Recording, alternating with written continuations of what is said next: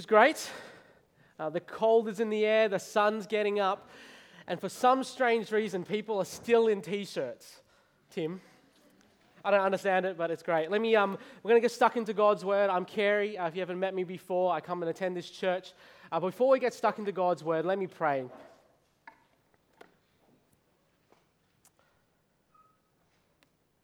Heavenly Father, Lord, I thank you that we can come before your Word right now to hear from what you have to say to us.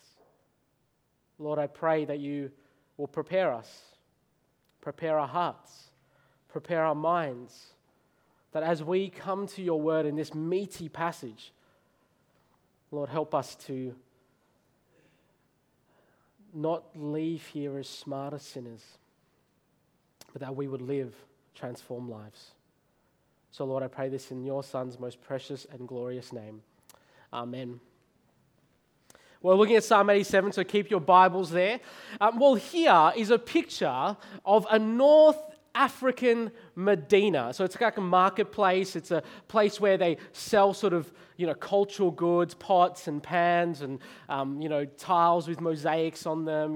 And last year, we were actually walking, my family and I, my wife and my daughter, we're walking through these sort of intertwined alleyways, and we kind of start seeing all these different people walking along and a lot of shop owners. And one shop owner, he comes out and he sees me and he sees my wife and my little 2-year-old girl. And he goes, "Ni hao." And I'm like, "G'day, mate." Because I was just like, I'm an Australian. He goes, "Oh, well, you speak English." And I'm like, "Yeah, I'm Australian. I was born there. I was raised there. I am Australian. I can say words like struth and fair dinkum. And I know what those mean. If you know what struth is it's the truth. Struth. And I was telling him, it's the truth. I am Australian. I've got a birth certificate that says I'm Australian. I have a passport that identifies myself as Australian. His response was, "Oh, it's impossible. You are Chinese. You're not Australian." So I guess the thing for him is that he just didn't have a category for me. He didn't have a thing in his mind. He's probably never met an Australian before in his life. But at the second thing is he's actually just doesn't have a box to fit me in. But I am Australian. Part of my identity is Australian.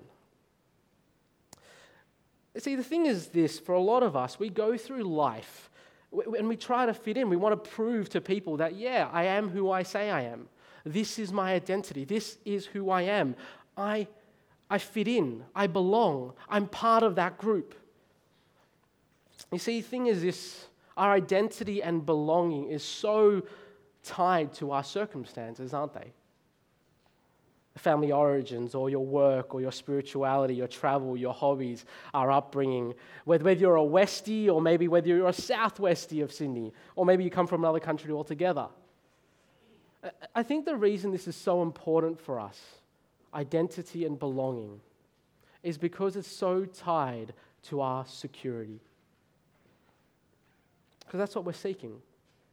The General Psychology in Australia says that belonging isn't just a desire of our hearts. It's not something just we want. It's actually a need.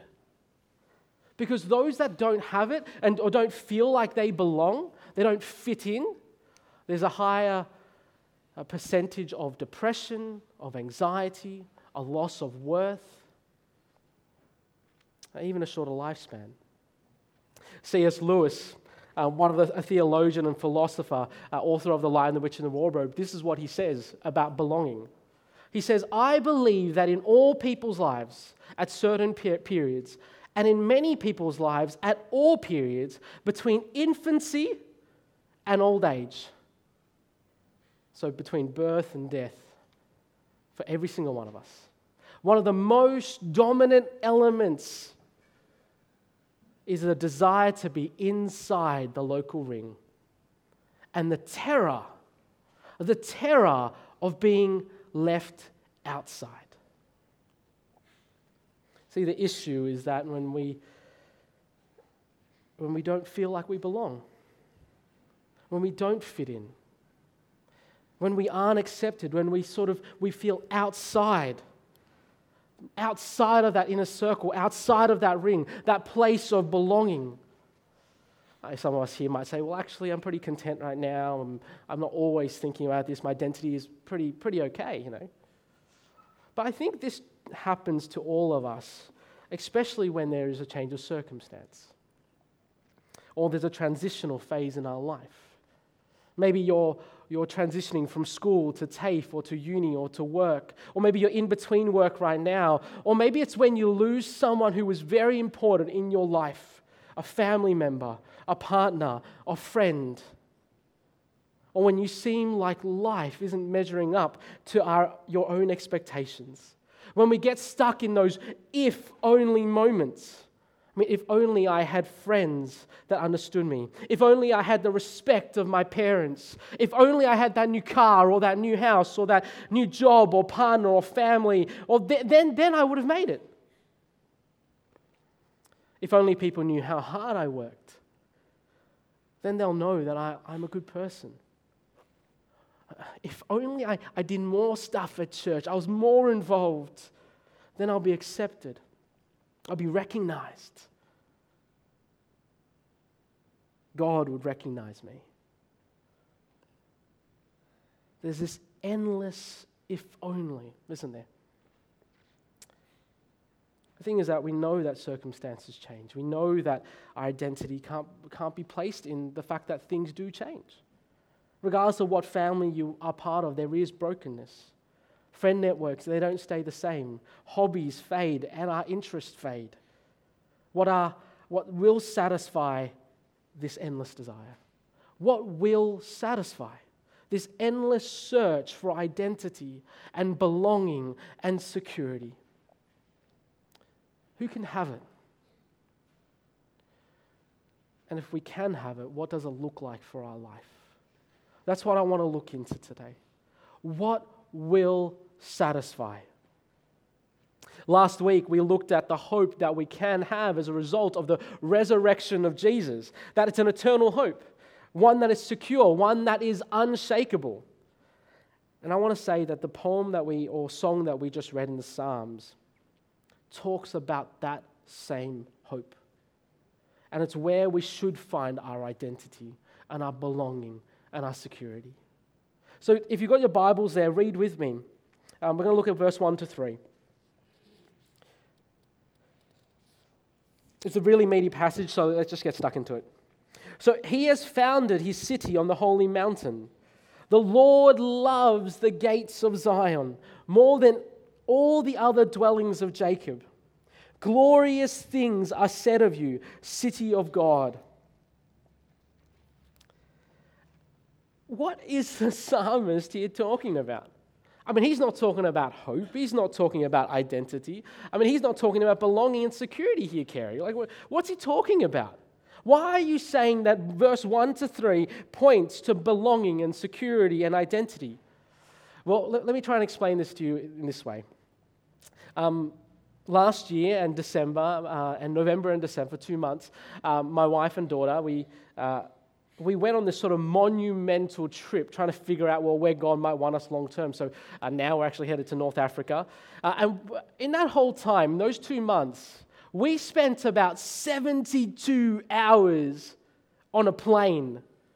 In that whole trip, in 2 months, we spent 72 hours on a plane. We spent so much time on the plane that my almost 2-year-old daughter back then, when the cart would kind of roll around and roll in from the back of the cabin, she knew to say, juice, snacks, and she knew that the towel, that warm towel, was to wipe her face. And we spent so much time there that she just knew. And it was unsettling. It was really unsettling being in so many different places and not having a place where we just were. Just this week, my wife was telling me how amazing it is that we can wake up every morning and be in the same house. and that everything around us is familiar, that we can speak the same language, where we don't have to figure out what's going on at every turn, that I can just be home. And that's the thing, Sydney has been my home for most of my life, and it's a place where I don't feel like I have to strive to belong and fit into a foreign community. Because when I'm in another city that's foreign to me, I'm not comfortable. I'm not fully comfortable. I mean, there's things to improve about Sydney, but for me, it's the place that I know and I love and where I find part of my identity and belonging and security. So what God is talking about here in these first 3 verses is the place where He has established, where He dwells, where He delights in. See, in that first verse, the holy mountain image, and even in verse 2, the gates of Zion, it's the idea for the ancient Israelites who were supposed to read this, who were the original people who would have read this. This is the picture of Jerusalem, this place where God dwells, where His people could go and enter into the holy city, where they can come and be with God. See, it was always tied to a particular place for a particular people. See, the story of the Bible is the restoration of God's people to God Himself and into a land that God has promised, to a place that He has promised, Jerusalem. That happened where in Exodus, where when they were heading out from the slavery that they were to the Egyptians, and God said to them there that I will take you to a land that is promised to you, Jerusalem. After the Israelites were forcibly taken out of that land and from the Babylonians, they were living in exile, living in another place. God said to them that He will bring them back to Jerusalem, a place where it will be secure forever. And then in Revelation, the last book of the Bible, the promise is this for us after Jesus. Look with me in Revelation 21, 1-4. It says this, "Then I saw a new heaven and a new earth, for the first heaven and the first earth had passed away, and there was no longer any sea." This picture of sea is this idea of chaos and of disorder. It's not the fact that there won't be any beaches, right? So it's a picture of just turmoil, like things are messy. But what's the promise? I saw the holy city, the new Jerusalem, or this idea here in the holy mountain, coming down out of heaven from God, prepared as a bride beautifully dressed for her husband. And I heard a loud voice from the throne saying, "Look, God's dwelling place is now among them, and He will dwell with them. They will be His people, and God Himself will be with them and be their God." This is the promise, what that place will look like.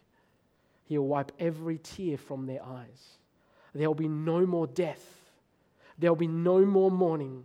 There will be no more crying, and there will be no more pain, for the old order of things has passed away. Why should we find our identity and belonging and security in this place? Because God Himself establishes it. And it's a place where the emptiness, the brokenness, the dissatisfaction, the longing that we have will be met. It's home. And God wants us to find our place of rest there, where He dwells. To rephrase what Blaise Pascal, the 17th century mathematician and philosopher, said, he said this: "We try and fill our lives with what is temporary, but it doesn't satisfy our craving or helplessness." Because the reality is, none of that stuff will satisfy. Because the only thing that will satisfy is what is infinite, what is lasting, and what is eternal.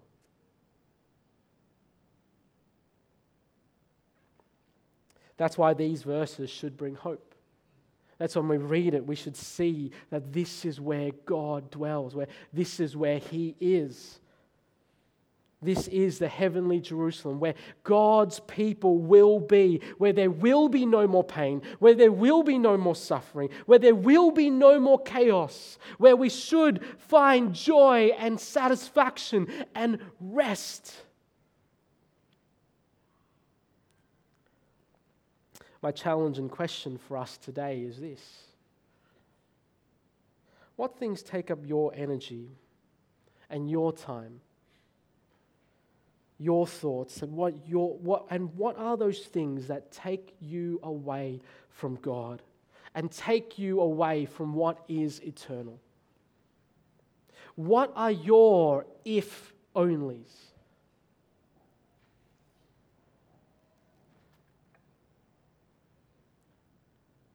What are you going to do about it? Maybe it's firstly coming to God in repentance for it. To stop making those things in your life that are temporary ultimate. It doesn't mean you don't enjoy it, but it's not where you should find your joy. Maybe it's scheduling in time to spend time with God in prayer, knowing that He does answer us. In reading, not just for more intellectual knowledge, but to know that what you read that day should shape what you do that day, that week. To be specific with the application of what God says. I think one of the biggest problems, one of the problems that we have as a church, and as I talk to people and as I journeyed with people, as I read the Word with people, you know what we're really good at? We're really good at reading. We're really good at dissecting a particular passage and trying to figure out what it means. But you know, I think what we really fail to do a lot of the time? We don't apply it. It just becomes this puffing up of knowledge. We might know 90% of a lot of things, but only 10% do we apply. How does what is eternal change your perspective today? Because if we truly believe that belonging to God, that life with God now and into eternity is the best life, then living God's way will be the most satisfying, the most joyful, and most fulfilling thing. And living God's way is what we will pursue. Belonging to God is where we should find our identity and full security. So what you read at CG on Wednesday night, your community group on Wednesday night, shape what you do on Thursday. How does it shape how you relate to God? How you speak to your friend when you don't agree? Your boss at work who gets on your nerves, how you respond to him or her? Your parents who nag you all the time. How does it influence the way you raise your children or relate to your grandchildren? Or how does it affect how you plan your retirement? If we truly belong to God and our identity belongs with Him and in His place, in His holy mountain, in Zion, in His holy city, if we are citizens of that country, how is this reflected in how you live?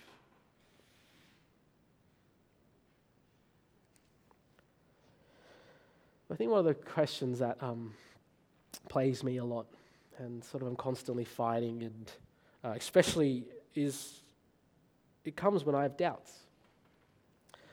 Especially when I'm unsure where I stand before God. I mean, I've chased after other things before. I made other things ultimate. How do I even know God wants me in this city? How do I even know I belong? I mean, you say my identity should be wrapped up there, Carey, but that I should find my security there. But how do I know that I'm a citizen? How do I know that I fit in? I think that's what this passage points to as well. And it gives me hope. Who can belong to this heavenly dwelling? Well, let's read verse 4. You've got to see how crazy this is. This list is crazy. I will record Rahab and Babylon among those who acknowledge me. What? Philistia too, and Tyre, along with Cush. And I will say, this one was born in Zion. Those people? Indeed, of Zion it will be said, this one and that one were born in her, and the Most High himself will establish her. The Lord will write in the registers of the people, this one was born in Zion. As they make music, they will sing, all my fountains are in you. These people will worship God. These people? Kind of confusing, isn't it? I mean, you could probably I still don't really get what he's talking about. I mean, what are all these places? They don't mean anything to me. Well, this is not my grandmother, but when I think of Asian grandmothers, this is kind of the picture that I get in my mind. My grandmother kind of looked like this, traditional outfit, big smile, white hair. So the first time I actually went over to my wife's house, well, not my wife's house, my in-laws, I went and met the parents. The first person that came to the door was Heidi's popo, grandmother. And I'm nervous already. I'm walking in, and the first thing I think is that when this older lady in a traditional outfit with white hair opens the door, my first thought is this: man, Heidi's mum is really old. And the second thought that ran through my mind was, man, she's really traditional. I don't know if I'm prepared enough for this. You know, and then the thing that I least expected happen in all my life was the words that came out of her mouth next. She said, bonjour. And I was like, what? Are you messing with me? I have no category for this. Are you serious? You just said bonjour. I don't know how to respond. I just stood there in stunned silence. I didn't know what to say. I don't know. Maybe I said good day, mate, or something. I don't know. I responded somehow. I've got no categories for the reason why she said bonjour was that was her first language. She grew up in Mauritius. Used to be a French colony, and my wife and her family were from Mauritius. Well, Heidi was born here, but she didn't speak any English, and so my mind was completely blown. So what's the categorization of the people that fit and who will be in God's kingdom, in His heavenly Jerusalem, the place we should find rest? Whose names are written in Zion, in this city? And if you're an Israelite person listening to this psalm, it would just seem ridiculous. It would be confusing, categorically almost impossible. Because this list is a list of all the enemies of Israel. Or the people that were so far, or so different, or who were so diversely just not the same as them. Those people, like that, can be accepted by God? So Rahab here in this passage, not the woman from Jericho, the word here is actually written differently in this psalm. It's actually a mocking term for Egypt. I mean, the Egyptians were a people that were hot-headed, arrogant, proud, and they went against God. I mean, there are people who are from there like that can be accepted by God. Babylon here is a picture of a nation of slaughter, of greed, of war, of wealth, of intolerance, of death. Nebuchadnezzar, one of the kings of Babylon, his favorite sayings, if you read history, is, "He shall be put to death." Can you imagine the reigning prime minister, that being his favorite saying? Think modern day Iraq, ISIS, or the perpetrators of the bombings in Sri Lanka. There are people, those people, who are from there, who are like that, are accepted by God? Philistia, those people who are far away, distant people, not just by land, but also by culture. Those people, maybe think about the jungles of the Amazon or Berbers from the deepest, darkest Africa. There are people like that who are accepted by God. Tyre, sophisticated, urban people, but worshipped worldly idols and were the instruments of war. Maybe think Japan 50 years ago, 60 years ago during the war. There are people who are like that from there that can be accepted by God. Ethiopia, pointing to not just Ethiopia, but all the African people. His picture here is more the fact that, yes, those people that are far off, those people that are culturally and ethnically diverse, different, who are worshipping their own perception of God, not the one true God. There are people who are from there like that are accepted by God. This is a picture of the people that are outside, unlikely to be accepted by God according to the Jewish tradition. People that are rebellious, that have rejected God, that dishonor God, that live life according to their own measure, their own spirit, seeking after stuff, finding hope in themselves. People that find meaning and purpose in what they do, how they're perceived, rather than by God. Those people who take God for granted, those people who show no recognition, yes, those people who are sinners can be accepted by God. What's the criteria? The criteria for those people from Egypt, Babylon, Tyre, Cush. If you read verse 4, what does it say? The criteria is this. It is those who acknowledge me.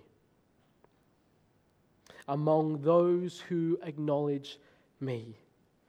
See, this word here, acknowledge, is not just, it's more than just acknowledge, kind of know. It's not knowing about. It's actually the word here is stronger than that. It's kind of this idea of knowing intimately. They know God intimately. They want to do life with God. It's not just to know about Him, it's to recognize Him and have faith in Him.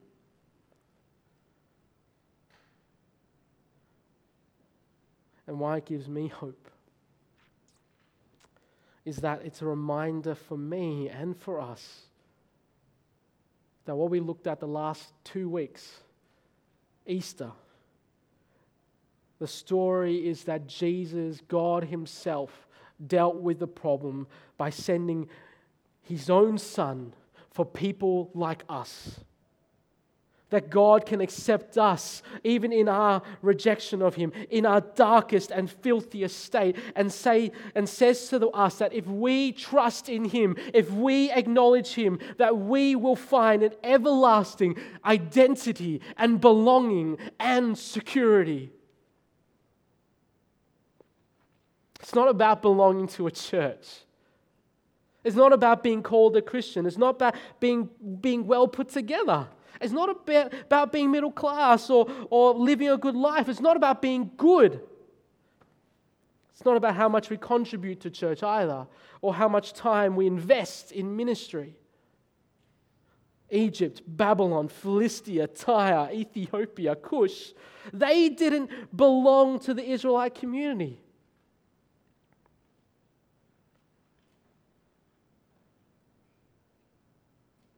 But it's about belonging to God Himself and finding our identity in Him. And God can accept those we think He shouldn't.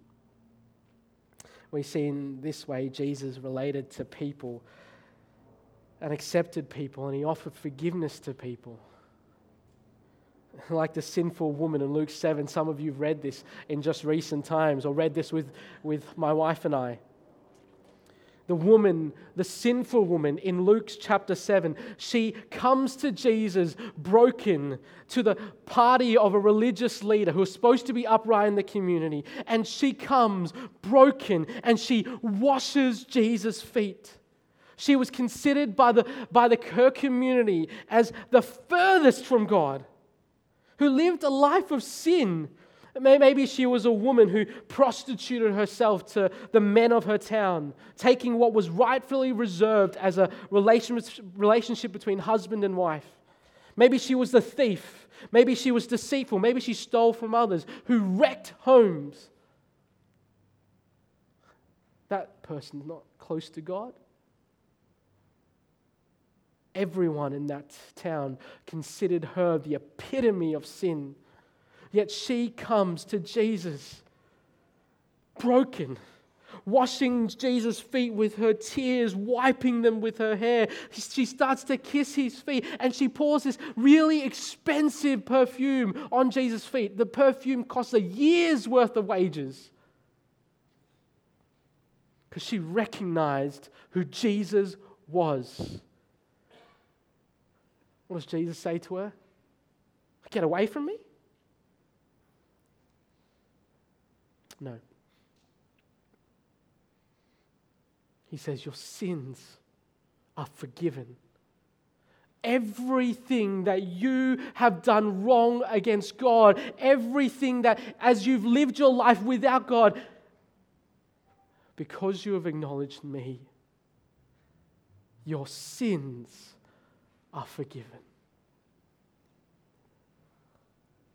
And Jesus says to her, your faith has saved you. Go in peace. This lasting identity and belonging and security are for those that have recognized, acknowledged, and follow God. My question for us is this: if you've accepted that, do you take that for granted? When was the last time that this truth, that God accepts you, a broken person, brought you to your knees in repentance? Has this truth challenged you in that way? Has it ever challenged you in that way? That for some reason that God offers this inclusion to you.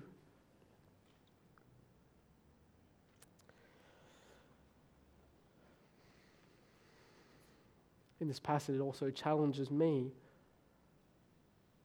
that God loves people that we might consider distant ourselves. Who in your life is distant from God? Who still rejects God? That is still on this endless search of identity and belonging and security, but not finding it? Who in your networks are far from God? Your family members who don't know Him, to our friends who still reject Him, our neighbors who still have never heard, to the 85% of Australia who still turn away from Him, to the 4 million Berber in North Africa who live in ignorance to Christ, to the Sri Lankan community, to even those ISIS members who took the lives of our brothers and sisters in Christ. And they're still living in disdain for Jesus. To the 6 million Tibetans in China who bow every day to false gods. To the 750,000 deaf community in Vietnam who need followers of Christ to go to them because we have the words of eternal life. We have an identity and a belonging and a security in Christ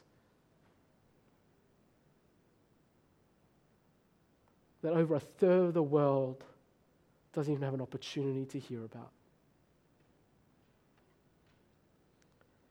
Today, put into action sharing of the good news with your networks and make an opportunity to pray for them, to share with them. Maybe setting aside 5 minutes every day to pray for your uncle, your father, your mother, your cousin, your friend, your neighbor. Download maybe the app called the Joshua Project. And it gives you an unreached people group of the day and the statistics around how many of those people still don't know Jesus. And it gives you prayer points to be able to pray for that specifically. Join the group that is now going out in the last 2 months, going to visit homes. I think there might even be a meeting after this. Just come along. Grow in knowing how you can spread the good news of the gospel. Use the 3 circles that Carsten showed us. Simple, reproducible, easy. Where should we find our identity, belonging, and security? Our identity, belonging, and security should be found in the fact that we should be part of God's city, in His heavenly Jerusalem, where He promises there will be no more pain and no more suffering and no more tears.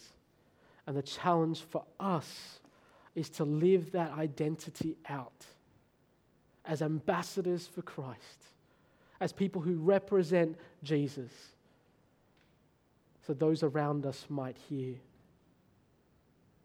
Constantly being challenged that God came for us.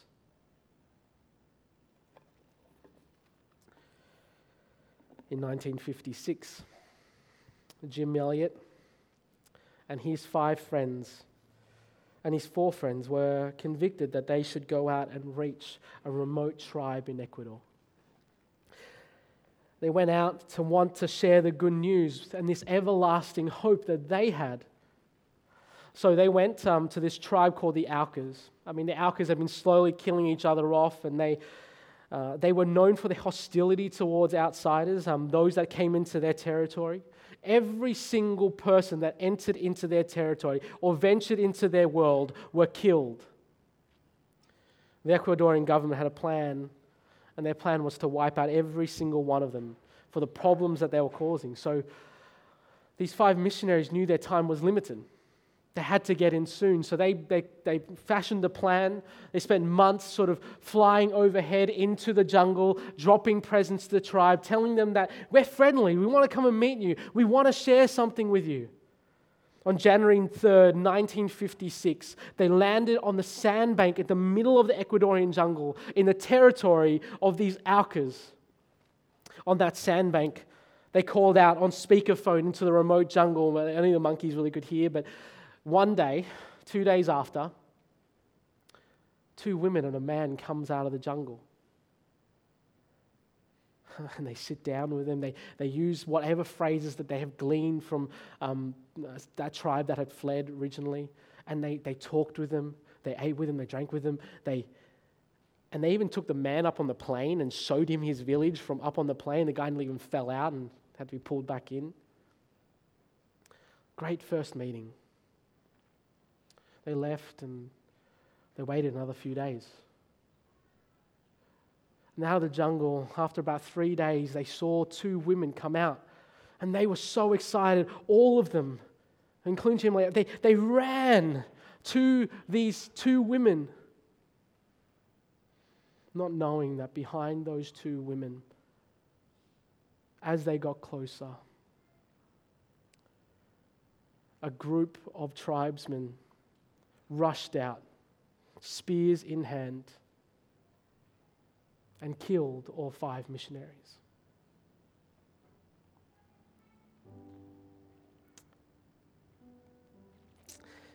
What happened later was about 6 months, some of the wives and family members of Jim Elliot and his friends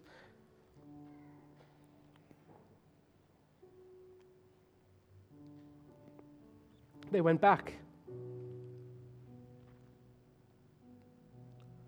And they shared the gospel with them.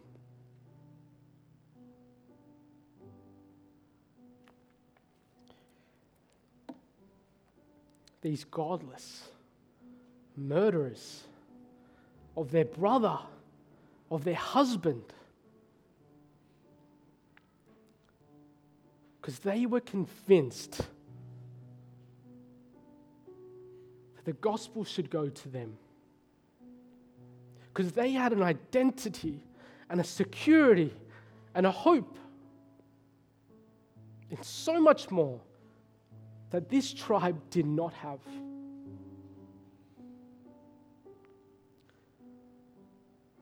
In the months and years to come, that tribe isn't wiped out. The government never had to go in because they were all transformed by Christ. And the killing stopped.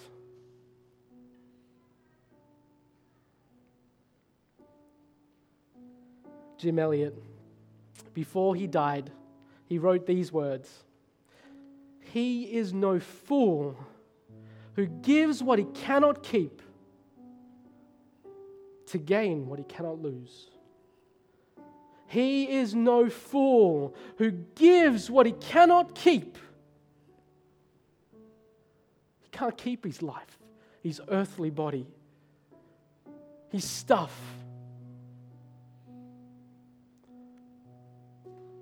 But what he gained was a heavenly citizenship, a belonging in a city that is eternal. And he gave up his life in order that this tribe would know Jesus.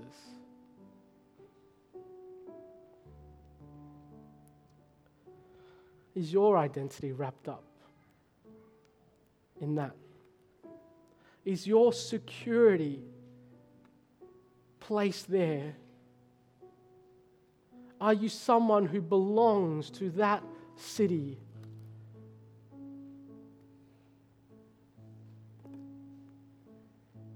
So I want to challenge you, let that be the driving force of your life.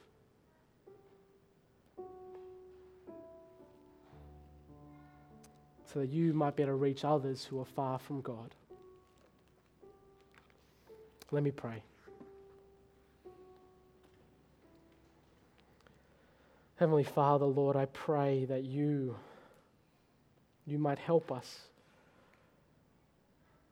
to see what is temporary here and to place it in what is eternal. We thank you so much for your Son that we have been given hope. I ask that you might help us to live according to that hope as members of your city. I pray for those here that may not know you. And I pray that they might continue to search. And in their search, may they find their identity and security and belonging with you. Amen.